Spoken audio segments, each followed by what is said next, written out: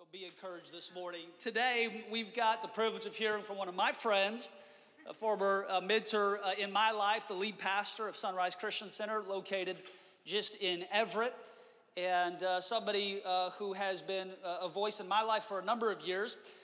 Prior to planting this church about 6 years ago, we came out of Sunrise Christian Center. It was one of the churches that had really had taken us in for a number of years. I think I was there for about a decade prior to planting Pursuit, and Pastor John was junior high pastor, I think at that time, with Pastor Russ as a youth pastor, and really took me in and mentored and developed and discipled and helped show me what it looked like to follow after God with my whole heart. And I think over the years with planting and just getting busy with church work and all of those sorts of things, our relationship kind of went two different ways. And really, it's been over the last year that God's really done a work of restoration and reconciliation. And I'm telling you, we need friends in this season. You need good friends in your life. People who've seen stuff, who know stuff, but they believe in the same God as you. They're going in the same direction as you. And John is one of those guys for me and for our church. He's a friend of the house. And man, in the 9 a.m. service, powerful word from the Lord, and we're going to hear it again at the 11. But God has really done a work of uniting us again. And so we want to publicly say that the Pursuit honors and blesses Sunrise Christian Center. We're not in competition, we're in collaboration. We're on the same team. We have a common coach, the Lord, and we have a common enemy, the devil. And sometimes the enemy try to convince you that your enemy is, somebody else other than him. And it's just not true. And so we're excited to be on the same team in the same harvest field, co-laboring and co-heiring, going after God together. So would you help give a warm Pursuit welcome to my friend, Pastor John Hammer.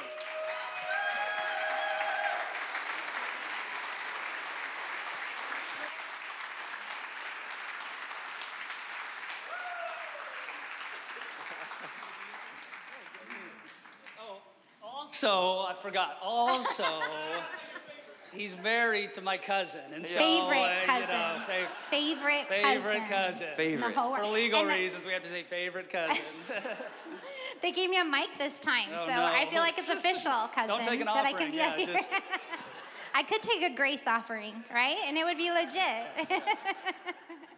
Yes. I wanted to bring my wife Grace up here, my partner, and just to pray in just a moment. But I want to just say thank you for having us at the Pursuit. I know as Russell shared some of the story in the first service, we had some strain in our relationship, and when we started talking again, it was good. We talked a little bit here and there the last several years, but we were just so close for so long, and then we weren't. And then to reconcile, release forgiveness.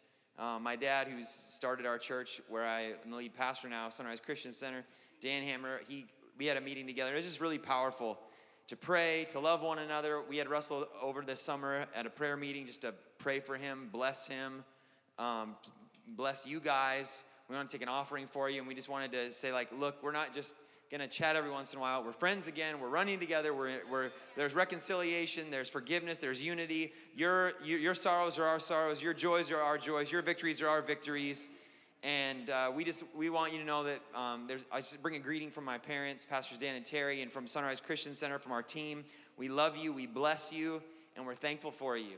And it's really good to be here. It's a little surreal.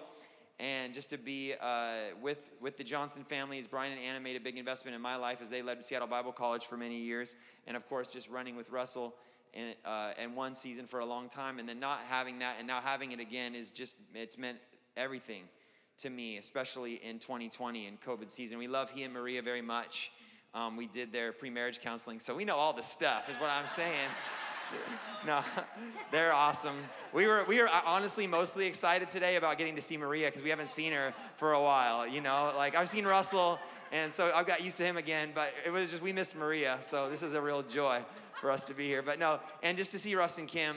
Russ was my youth pastor, and I did a lot of music too. So Kim was my worship pastor, and they trained me in the Lord and spoken to my life, and they've just been great friends, and we miss them, it's always a joyful time to get to reconnect. And there's several other faces that we've been a part of that are here, and we're just honored to be with you guys today. But on that note, anyway, and my 4 kids. I should just say, I do have my 4 amazing kids, Haley, Emma, Justice, and Addison. They're sitting in birth order. That's perfect.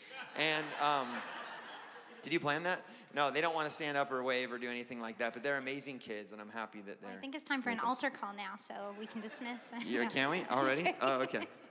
Unless you want to call out. I'm just kidding. All right. All right.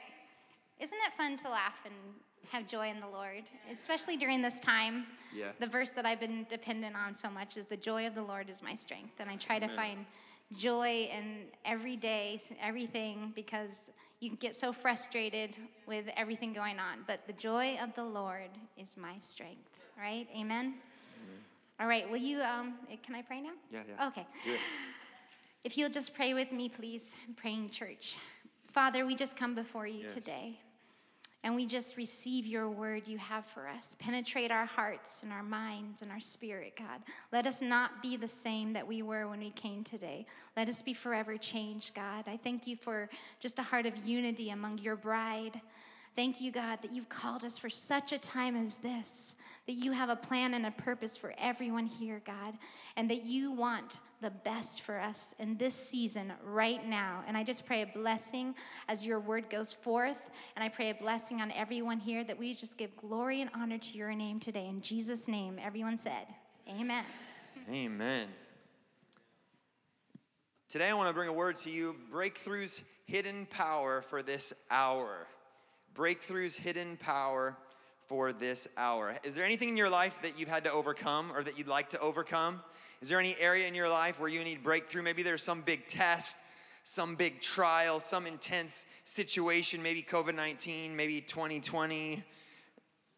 Anybody else gone through that? Anybody else living through the same year as me? The memes are winning 2020. If you ask me, they're killing it.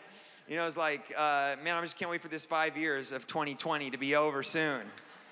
All right, your pastor, Russell, has an obsession. He's had it for a long time with pizza rolls. He's just like, he loves pizza rolls. If I remember, dipping him in ranch dressing, too, is like kind of the next level of the pizza roll. And, so I'm sure that sometimes he wants breakthrough. He's like, Lord, please let me eat the whole bag. But he's got, his son's growing in size and stature and probably competes with him now for the pizza roll allotment. So you got to pray for this. I feel like Russell could be on Man vs. Food. Do you remember that show? It's like Man vs. Food. Food wins or whatever. And like Russell has had that kind of struggle. So he knows what it's like to need breakthrough in different areas. You know what it's like. We all know we're either going through a trial, needing breakthrough in one area of our life. We've just come out of one of those seasons, or we're heading into one in the future. That's kind of seems to be the way the human experience works. Well, there was something that Jesus taught us that we're going to look at today in the Gospels.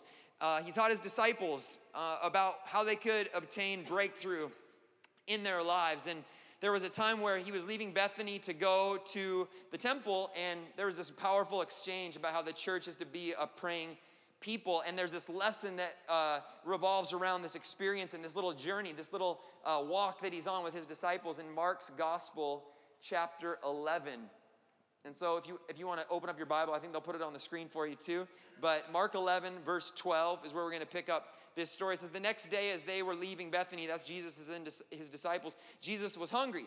And seeing in the distance a fig tree and leaf, he went out to find out if it had any fruit. When he reached it, he found nothing but leaves, because it was not the season for figs. And then he said to the tree, may no one ever eat fruit from you again. Canceled, right? And his disciples heard him say it. On reaching Jerusalem, Jesus entered the temple courts and began driving out those who were buying and selling there. He overturned the tables of the money changers and the benches of those selling doves, and would not allow anyone to carry merchandise through the temple courts. And as he taught them, he said, is it not written, my house will be called a house of prayer for all nations, but you have made it a den of robbers? The chief priests and the teachers of the law heard this and began looking for a way to kill him, for they feared him, because the whole crowd was amazed at his teaching. And when evening came, Jesus and his disciples went out of the city, and in the morning as they went along, they saw the fig tree withered from the roots. And Peter remembered and said to Jesus, Rabbi, look, the fig tree you cursed is withered. Have faith in God, Jesus answered. Truly I tell you, if anyone says to this mountain, go throw yourself into the sea, and does not doubt in their heart, but believes that what they say will happen, it will be done for them. Therefore, I tell you, whatever you ask for in prayer, believe that you have received it, and it will be yours. And when you stand praying, if you hold anything against anyone, forgive them, so that your Father in heaven may forgive you your sins. Amen. So the Lord is walking. The Lord Jesus, he's walking with his disciples. He sees a fig tree. There's a bunch of leaves. He's thinking, okay, this isn't the season for figs, but it's got all these leaves. Let's check it out. There's no figs, no fruit on the tree. He curses it right there. Then he goes on to the temple and has this powerful encounter where he's got to clear the temple because the house of God had become about something other than about prayer and about the presence and about the person of God being exalted, right? And we would have nothing to do with merchandising and the religiosity of trying to oppress people who actually just wanted to freely come and worship, taking advantage of people in the house of God. And so Jesus clears it out. And this is one of the few times you see Jesus exhibit righteous anger in his life and ministry. And he clears it out. And he says that the church is supposed to be his house, where his people gather. It's supposed to be a house of prayer. Now in the scriptures, we see that the church is referred to as the body of Christ. In Corinthians, Paul says, you're God's field, you're God's building. Sometimes there's a picture that we're like an army. We're like we're the family of God in Ephesians 3, right? There's all these different descriptions of what a church is, but Jesus here says a primary identity of his house, his own words, is that we are to be a praying people. That we're to be known as a people that pray, a house of prayer for all nations. That we carry the nations in our heart and we pray for God's heart to be released over situations, right? And then on the way out of the temple, when they're back on this walk, they pass that fig tree and it's withered up at the root. And it's not mostly dead, it's all dead, right? The tree is dead and they're like, wow. They're just gone a couple days and all of a sudden this tree is withered up at the roots. And they're kind of shaken like, check this out. And Jesus is like, have faith in God. I'm telling you, not only could you curse a fig tree and have it wither up at the roots, but if you speak the word of God in believing prayer, you could actually say to a mountain, be uprooted and be cast into the sea, right? And so he has this powerful exchange that's taking place, and he teaches them then about standing and forgiveness. And while he's on this little journey teaching them this lesson, it makes me feel like it's a part of the cultural moment that we find ourselves in. See, the fig tree, that kind of gives us a context for this story. It was out of season, so you could kind of think, well, why on earth would Jesus curse a fig tree that's not supposed to be producing fruit yet for not producing fruit? It seems like, kind of like he's missing it somehow. But when a fig tree had leaves on it, it was presenting like it was time for fruit. So what we're seeing is that Jesus rebukes the fig tree because it's an example, it's a picture for us of hypocrisy, of a false front. It's fronting, like that fig tree was fronting. Did you see that tree? It was like, I got fruit, look at me, the leaves. And then you go behind it, it looks beautiful from the outside. When you're hungry, it looks like you're about to get nourishment, but it's empty. It's missing the fruit. It's presenting a false front. And I believe that we're in a time where God is exposing the false fronts in the church, in the nation, and even in the nations of the earth. And it's been a very challenging season as a pastor. Absolutely, it's been a wonderful time of God doing miracles and answering prayers in incredible ways, but it's also been a very, very trying time. I've talked to mentors that have been in the ministry for over 40 years, and they've all said, if you can take your lumps in 2020, the rest of your life, once this season is over, is going to be easier in ministry than what you're experiencing right now. And I'm like, okay, wow.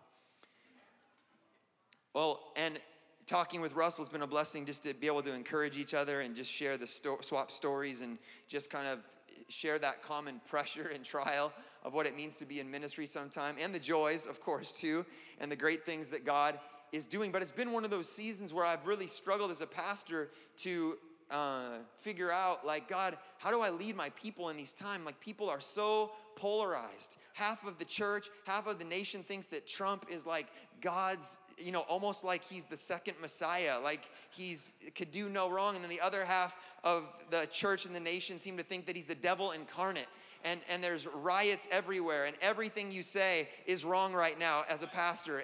Like if you speak about racism, then you're a Marxist. If you don't speak about it, then you're a white supremacist. And it's like, it's just like what we call a lose-lose scenario, right? And so it's been that time. So I've been so vexed. And a few weeks ago or a month ago or so, I've been seeking the Lord this whole time. But I really felt like he showed me that this season of what's happening in our nation, and even in the nations of the earth to some extent, but I believe primarily for our nation is the time of the great unveiling. I believe that we will look back at 2020 and we will be able to characterize the season that we're in as the great unveiling. The political season that we're in, my God, why is it Trump versus Biden? Why this? Why are all these things going on? And ever since the Lord showed me, I started to have peace and to understand how I'm to operate as a pastor, how I believe the church is to operate and navigate. But God, I believe there's times where we get to in a society where we become so godless and we lack the fear of the Lord so much that God allows certain things to happen where people are not responding to his corrections or his warnings. Then out of his mercy, he has to allow things to get bad in some situations because he has to expose what's wrong and ultimately to expose our need for him. And so I believe it's this unveiling where you see Trump's own sins. You see the people that support Trump. You see the people that are against Trump. You see people that are connected to Biden. You see people in the media. You see church leaders. You see all these different leaders and people that have platforms and pulpits and even pastors of large churches and people that run large ministries. They're being exposed for their brokenness, their immorality, their hypocrisy, for the false front. They're putting out one front like, I'm this, I would never do that, I would never say that. This is what you need to believe. We need to get the nation back to righteousness, which we do need to get back to righteousness, but then in their lives, their closets are full of all these skeletons, and it doesn't matter how much you dress up. Jesus had a word for the Pharisees. He called them whitewashed, basically coffins, right?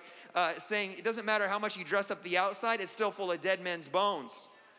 Right? And so I believe that God is allowing the veil to be pulled back. And I'm just like, what else could be exposed? What other kind of corruption in media, in politics, in church, sex trafficking, pedophilia, or racism? Then the world's response to race issues is not a biblical world, even in the church sometimes now, but it's now getting into Marxist thought. All that stuff's being exposed on so many different levels. I mean, if I had time, I could go down the line. It's unveil, unveil, unveil, and it feels like a mess, and it feels like chaos, but it's like God's got to pull off the false fronts of what's happening in the middle of the culture. And so my heart has been, I don't want to just point the finger at all the other people that are doing wrong right now, but I realize if God's unveiling, then that means he's doing it in his church, and he's doing it in his pastors, he's doing it in leaders, he's doing it in me, he's doing it in the people of God. And I had some skeletons in my closet that I think I dealt with pretty good and repented of, but I'm on my face right now saying, Jesus, I want you to do something in me, so that I'm in the right place, so that hopefully you could unveil me in private and these things don't have to become public one day, right? And so I believe that this fig tree, it sets a context for us to understand. It actually gives us a lesson for faith of how we can move in this hour, that although sometimes it's painful or there's something that needs to be cursed, it's because it's not producing fruit, because it's actually presenting that it brings life, but it doesn't bring life. And he's got to pull those things down. You see, when 9/11 happened, the nation kind of turned to the church. There was this powerful interview by Billy Graham's daughter, Ann Graham Lotz, and they asked her as like a spokeswoman of the church, you know, like, well, where's God in 9/11 when the Twin Towers came down? Where's he at? And she's like, well, you told God to leave the schools, to leave families, to leave government, on down the line. And she said, and God's a gentleman. You asked him to leave, and he left. That's why he's not here right now. And there was kind of this return. Churches were full for a little while, especially on the East Coast. There was a sense like we need the church. We need God in this nation. COVID-19 hits. Racial unrest, riots, looting, destruction, economy, crickets, right? Like from the media, nothing about God. We need to get a pastor on here. We all need to pray. We've lost the knowledge and the fear of the Lord. And this is the first thing we're handling on a major scale as a nation, it seems like, from an imminent frame where we don't believe in a transcendent God or an unseen world, but it's just all through science, all statism, scientism. It's all like we can all handle this. Like let's just all do our part, and then we're all going to get through this. But it's like God is removed from the public square of our nation. And so if you read Ezekiel, you'll see over and over. It's on repeat in Ezekiel so many times, dozens and dozens of times, where when God's bringing his judgments against Israel or against the prophets and the priests and the church in Israel or against the other nations, every time he finishes talking about these judgments, he says, so they will know that I am, or then they will know that I am the Lord. Then they will know that I am the sovereign Lord. And that's on repeat. Then they will know that I am the Lord. God's judgments aren't to be vindictive or to strike this one person. God does not delight in the death of the wicked. He's very clear about that. But society comes to a place where God is saying, you don't even know that I exist anymore as a people. And that will bring the ultimate destruction, is when we remove the fear of the Lord and the knowledge of God from people's consciousness. And so I believe that's what we're in, unveiling, so that the knowledge of the Lord and the fear of the Lord can return to this land. And so he curses this fig tree. The roots dry up. This unveiled, it's exposed that this thing's a false front, right? And then he uses this as an opportunity to show us, how do we navigate then? How do we get breakthroughs then in these kind of seasons in our life? How do we become a people that operate in faith and see breakthrough? The first thing we see is that Jesus says, you got to pray in faith. You got to pray actually believing. You've got to pray and believe the things that you've asked for, that God's done them. You have power to declare in prayer. And the world mocks you. You will get mocked potentially on social media if you tell people in the middle of a crisis that you're praying for them. They'll be like, don't send me your prayers, go do something. The world says prayer is inactivity. We must reject that lie. Prayer is the highest activity of the believer. The highest activity of the believer is to commune with God, is to connect with him, is to have an audience with the King of Kings and the Lord of Lords, the creator of the universe. This is the highest privilege. So we have got to get, I don't know if thoughts and vibes do anything at all, right? But what I do know is that we have a voice before God, that we've got to get back to understanding and reclaiming that power of prayer in our lives, that it's not just a nicety nice thing to do. It's not just a little spiritual exercise or some kind of hoops that you jump through to make yourself feel better or try to comfort somebody else's hurting heart. No, it's actually the power to move heaven and earth. It's actually the power to move angels and demons and rewrite the course of human history. History belongs to the intercessors, and Jesus is telling us, you need breakthrough. It's hidden from the world right now, this solution of prayer, but it must be reclaimed by the church. There's a woman in our church, her and her husband, amazing couple. He started having like Parkinson's symptoms. Ended up having one side of his body kind of shut down, tremors, was getting worse, went into the hospital eventually, got scanned, brain tumor, operated on the brain tumor, then he got some infection. They tried to treat the infection, wrong medication, made it worse, got on the right medication. All through this process, several times the doctors came in and said, he's gone. He's basically dead already. Just let's unplug him and you're done. And she's like, I just want 24 more hours, or even 12 hours. Tomorrow morning, let's wait till tomorrow morning, all right? She's like, but I believe Jesus. I believe the God of miracles. She said to the doctor, she said, did you make him? Did you start his life? And they're like, well, no. And she said, well, then you can't say when his life is going to end for sure. Who's given you that right or authority? She's kind of strong, right? She was in there praying some night. Talk about praying in faith. She was praying in the Holy Ghost 5 hours one day. She got in there when she was able to get in and see him in person. Just prayed and contended. So my husband's going to live. Well, he is at home. He still needs some miracles. He still got a trach in. They want to do other scans before they will take the trach out to confirm what's happened in the brain area.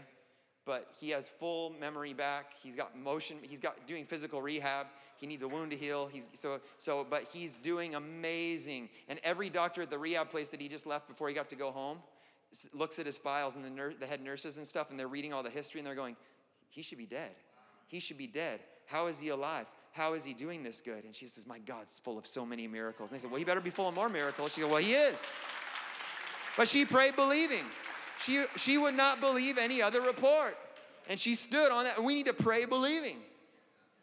Did you hear the story about the farmer who had a dead old donkey? It's like kind of this decrepit donkey collapsed one day, and the farmer's like, hey, that thing's, it's finally dead. Let's go. He goes, checks it out. Like, we got to bury this thing. So he has some of the farm hands like, hey, go bury it in that old well we need to fill in. All right? So they drag the donkey and drop it down the old well, and they start digging it.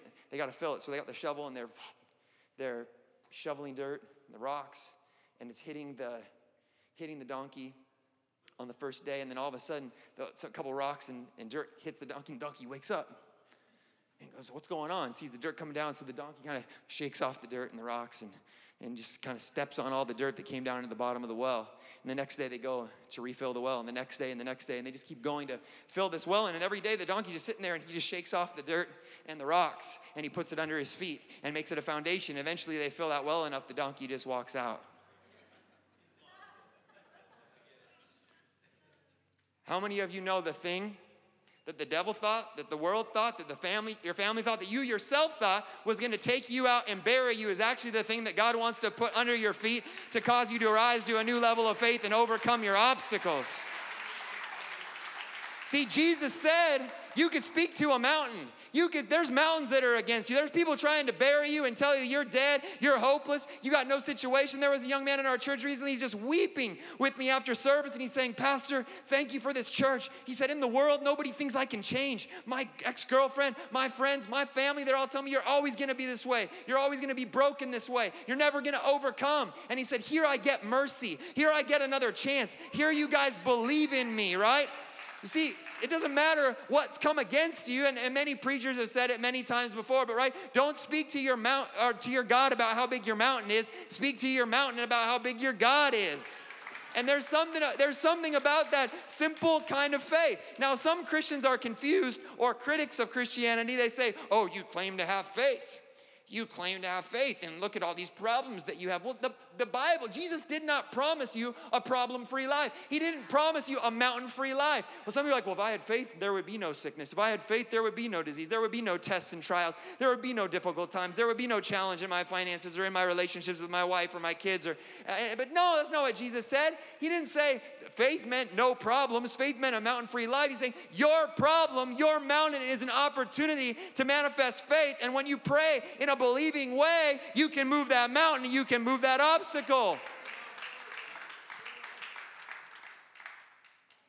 So we have the power in prayer when we pray believing God. And I'm passionate. I get emotional and excited about things, especially about God. But that's not what faith is. Well, that guy really has faith. It's not about the level of exuberance. It's about what's happening in your heart to trust that what Jesus said was possible is possible, and you believe it because he said it. And it's not just an emotional point where you just agree with it for a moment when you're in a crisis all of a sudden, but it's where you really come to a place of acceptance of what God's word is, his sovereignty and his reign over your life, over the human condition, and over the course of events in this world. We have the power to curse the roots of deception and dry up systems of evil in this world through our prayers. We have the ability to move mountains. God wants us to pray believing. I believe this is the time for the greatest miracles that we've ever seen.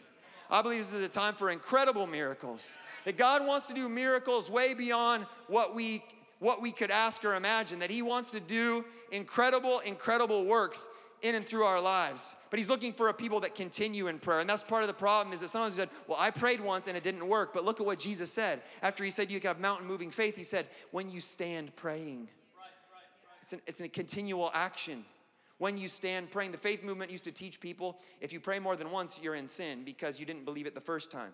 So you only ask once and then you never ask again, or else you didn't believe that it would happen. Jesus says something different to us. He says, if you pray, then you're going to stand and not lose heart in prayer. You're going to keep pressing in. You're going to keep proclaiming. You're going to keep going. You're going to keep thanking God that it's a done deal even before it's a done deal. You're going to operate in that kind of faith. We need a fervency. We need a passion. We need a fire from the Holy Spirit in this hour for the church to press through in prayer, to not lose heart in prayer. Say, God, we prayed for COVID then. It was supposed to end at Passover and then at Pentecost and then, and we're still stuck in this season. So what's going on? What prophetic word do we believe? Well, I know what we need to do. We need to keep praying and keep standing and keep contending.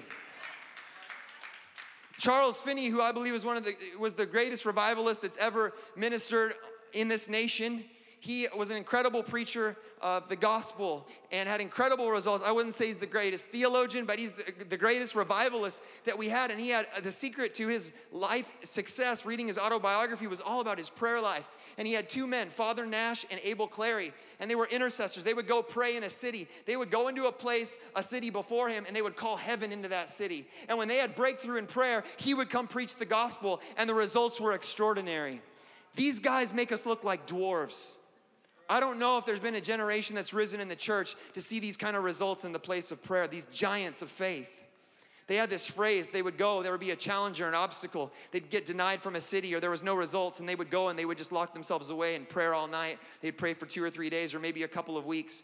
And they would say, they would be in a prayer time that night together, and they would say, we prevailed with God in prayer. Now we can go and see the results. And they would go. It's incredible to read the story and watch, like they prayed and then they went and saw it happen. They prayed and then they went and saw it happen. And my faith is stirred. And sometimes I'm a little bit like, man, God, how do I get a prayer life like that?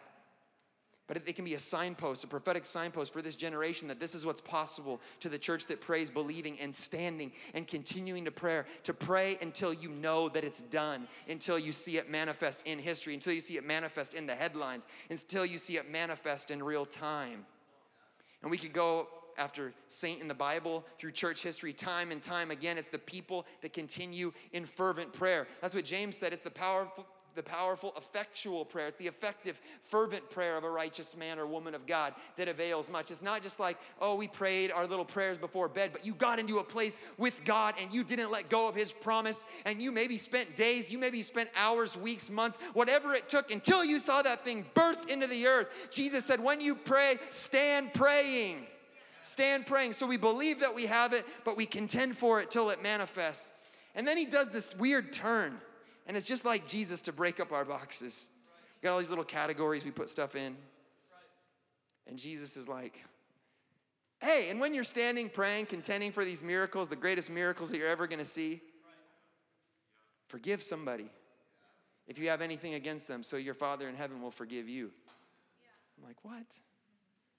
Do you know the Bible doesn't teach us that we can just out-faith everything? Yeah, that's true. Some Christians are like, I believe, why isn't it happening?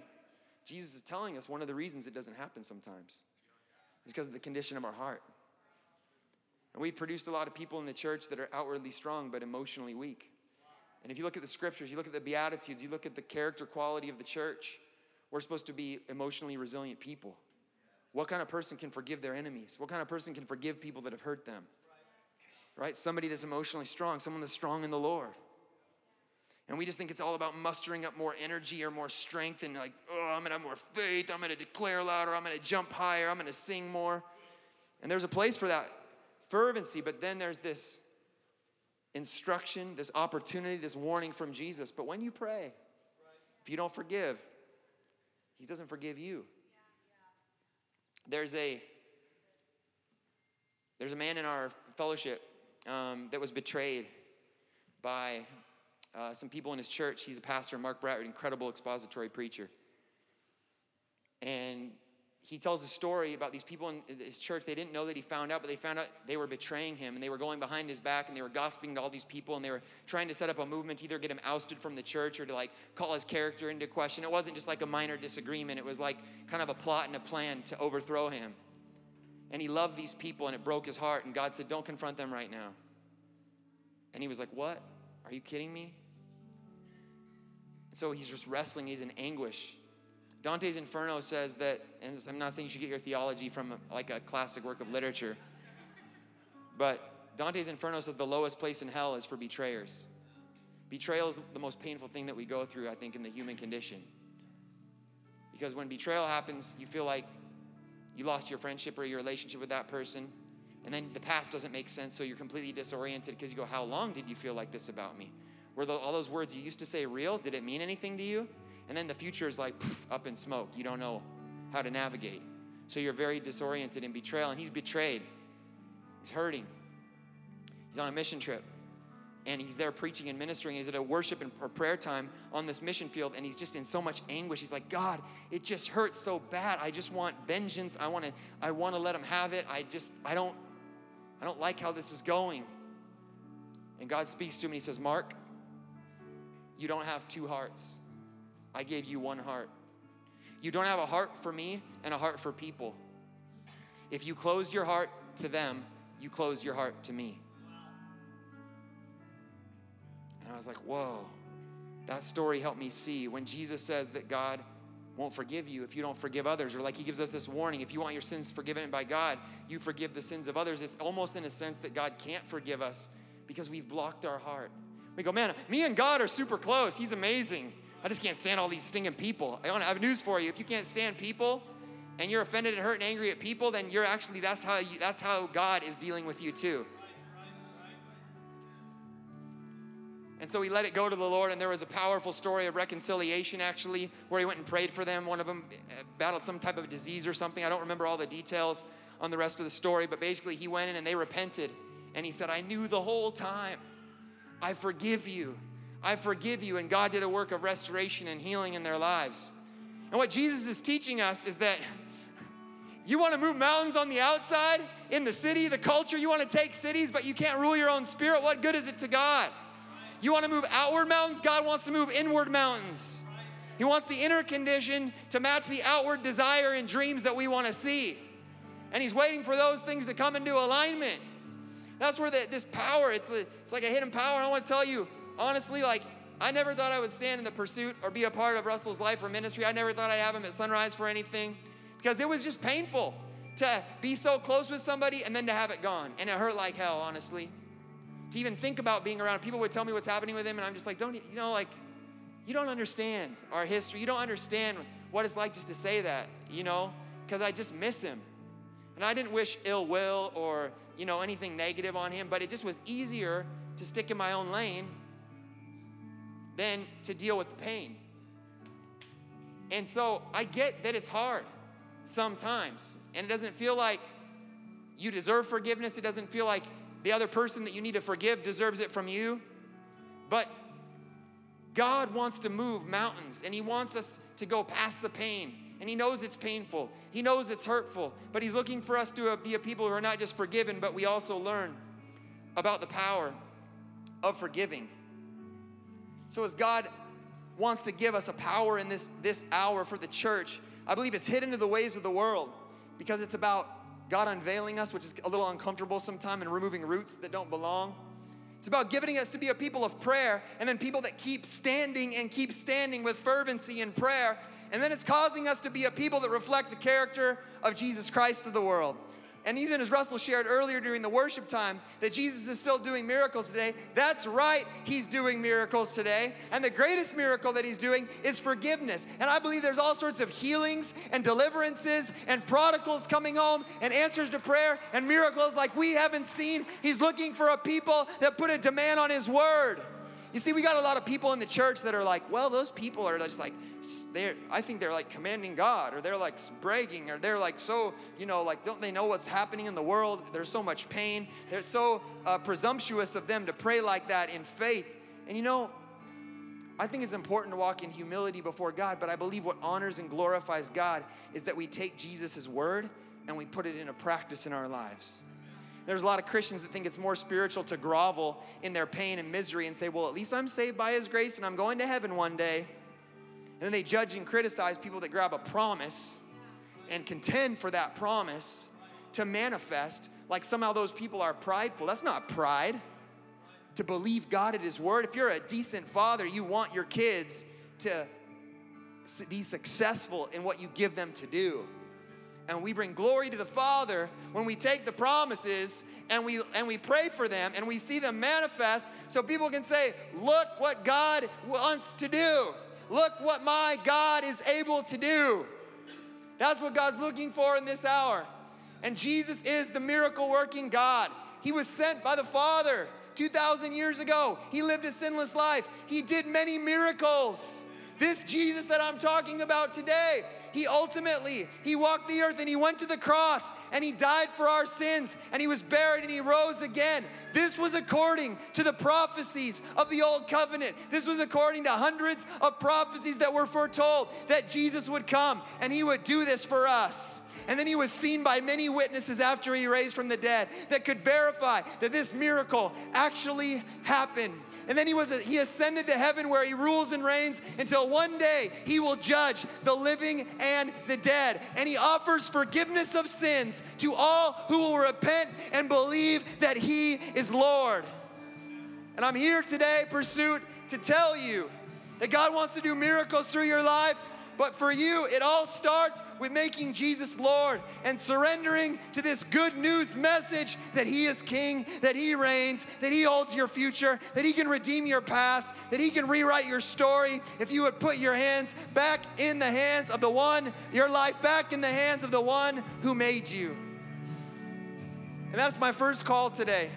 We've got 2 calls. The first call is if you are not a believer in Jesus, you are not surrendered to His lordship, that right now you would make a decision to give your life to Jesus. That right now you would believe on Him and He would forgive your sin and give you new life today. And I'm going to ask if you're here that you just stand up so we could pray with you and believe with you right where you're at if you need to make that decision today. If you need to make that decision today, you're not right with God, you don't have confidence, and maybe you're not used to this, but I just like to call it bold. He hung there naked on a tree to die for us, to give us new life. He gave it all. Is there anybody here and you say, I'm not right with God? There was a couple that stood in the first service, but I want to be right with God right now. I want to take this experience. Maybe you've strayed from the Lord and you've said, you've walked away from your faith and it's a coming back home. Maybe it's a confession you've made at one point in your life, but you need to make it again. Stand to your feet right now. We'll celebrate you. We'll pray with you. We'll encourage you. Is there anybody here and you don't have confidence that you've had sin forgiven and that you're in right standing with God? This is the greatest need of the human heart. Is there anybody, the greatest decision you can make, that would stand on your feet, that we could pray with you right now? Well, I'm going to ask everybody to, there's somebody. Okay, come on. Let's hear it. Let's celebrate.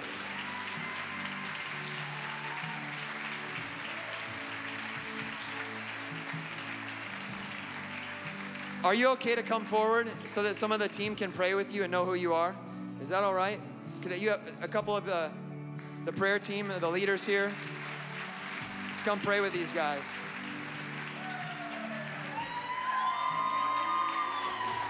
Yeah. Let's just pray. Just pray this. We're all going to pray it with you, all right? Just say, Lord Jesus, thank you that you died for me. Thank you that you rose from the dead. Forgive me of my sin. Cleanse me. I give my heart to you. Thank you for a new start. Thank you for my purpose and the call that you have on my life. Let me never be the same again. I choose to follow you today. Have your way in me. In Jesus' name. Amen. Amen. I'm going to ask everybody else. Woo, you can clap. I'm going to ask everybody else to stand to your feet right now. And if you need a miracle in your life, in your body, in your health, in your marriage, Jesus wants to do miracles. I want you to come forward. If you need a miracle of healing, forgiveness, there's pain of betrayal, there's emotional hurts that you need to let go, and you need to stand and forgive today, then I want you to come out of your seats today so that you could pray with others, so that people would stand with you and pray. So Father, as people are coming today, I thank you that this is a time of miracles. This is a time of mountains moving, mountains on the outside and mountains on the inside, Lord God. Whether it's an obstacle of pain or betrayal, hurt and unforgiveness, Lord God, it's strained relationships or families that you want to put back together. Lord, whether it's diseases, Lord, that have plagued people, God, I pray that you would bring a miracle power as we pray, believing that what we ask for and declare in prayer, we will have it and it will be done. And Lord, I bless Pastor Russell, Pastor Maria. I pray that the hand of the Lord would be upon the Pursuit Northwest. I pray, Lord, an impartation of faith for prayer. God, you put in them the DNA of revival. And I pray that a contending spirit of prayer would be released in them by your Holy Spirit, that the name of Jesus would be made great. Lord God, that this would just be the very beginning of the way you want to shake the city of Snohomish with your goodness and your glory, Lord God. I pray that you would do such astounding miracles, that the fear of the Lord would come on this city, Lord God, and that you would bless them, that you would encourage them, that you would strengthen them. And I pray, Lord, that as a church, they would continue to support their pastors and the vision you've given them. And there would be a spirit of unity in this house so that you could command a blessing over this people for your glory and your name's sake. In Jesus' mighty name.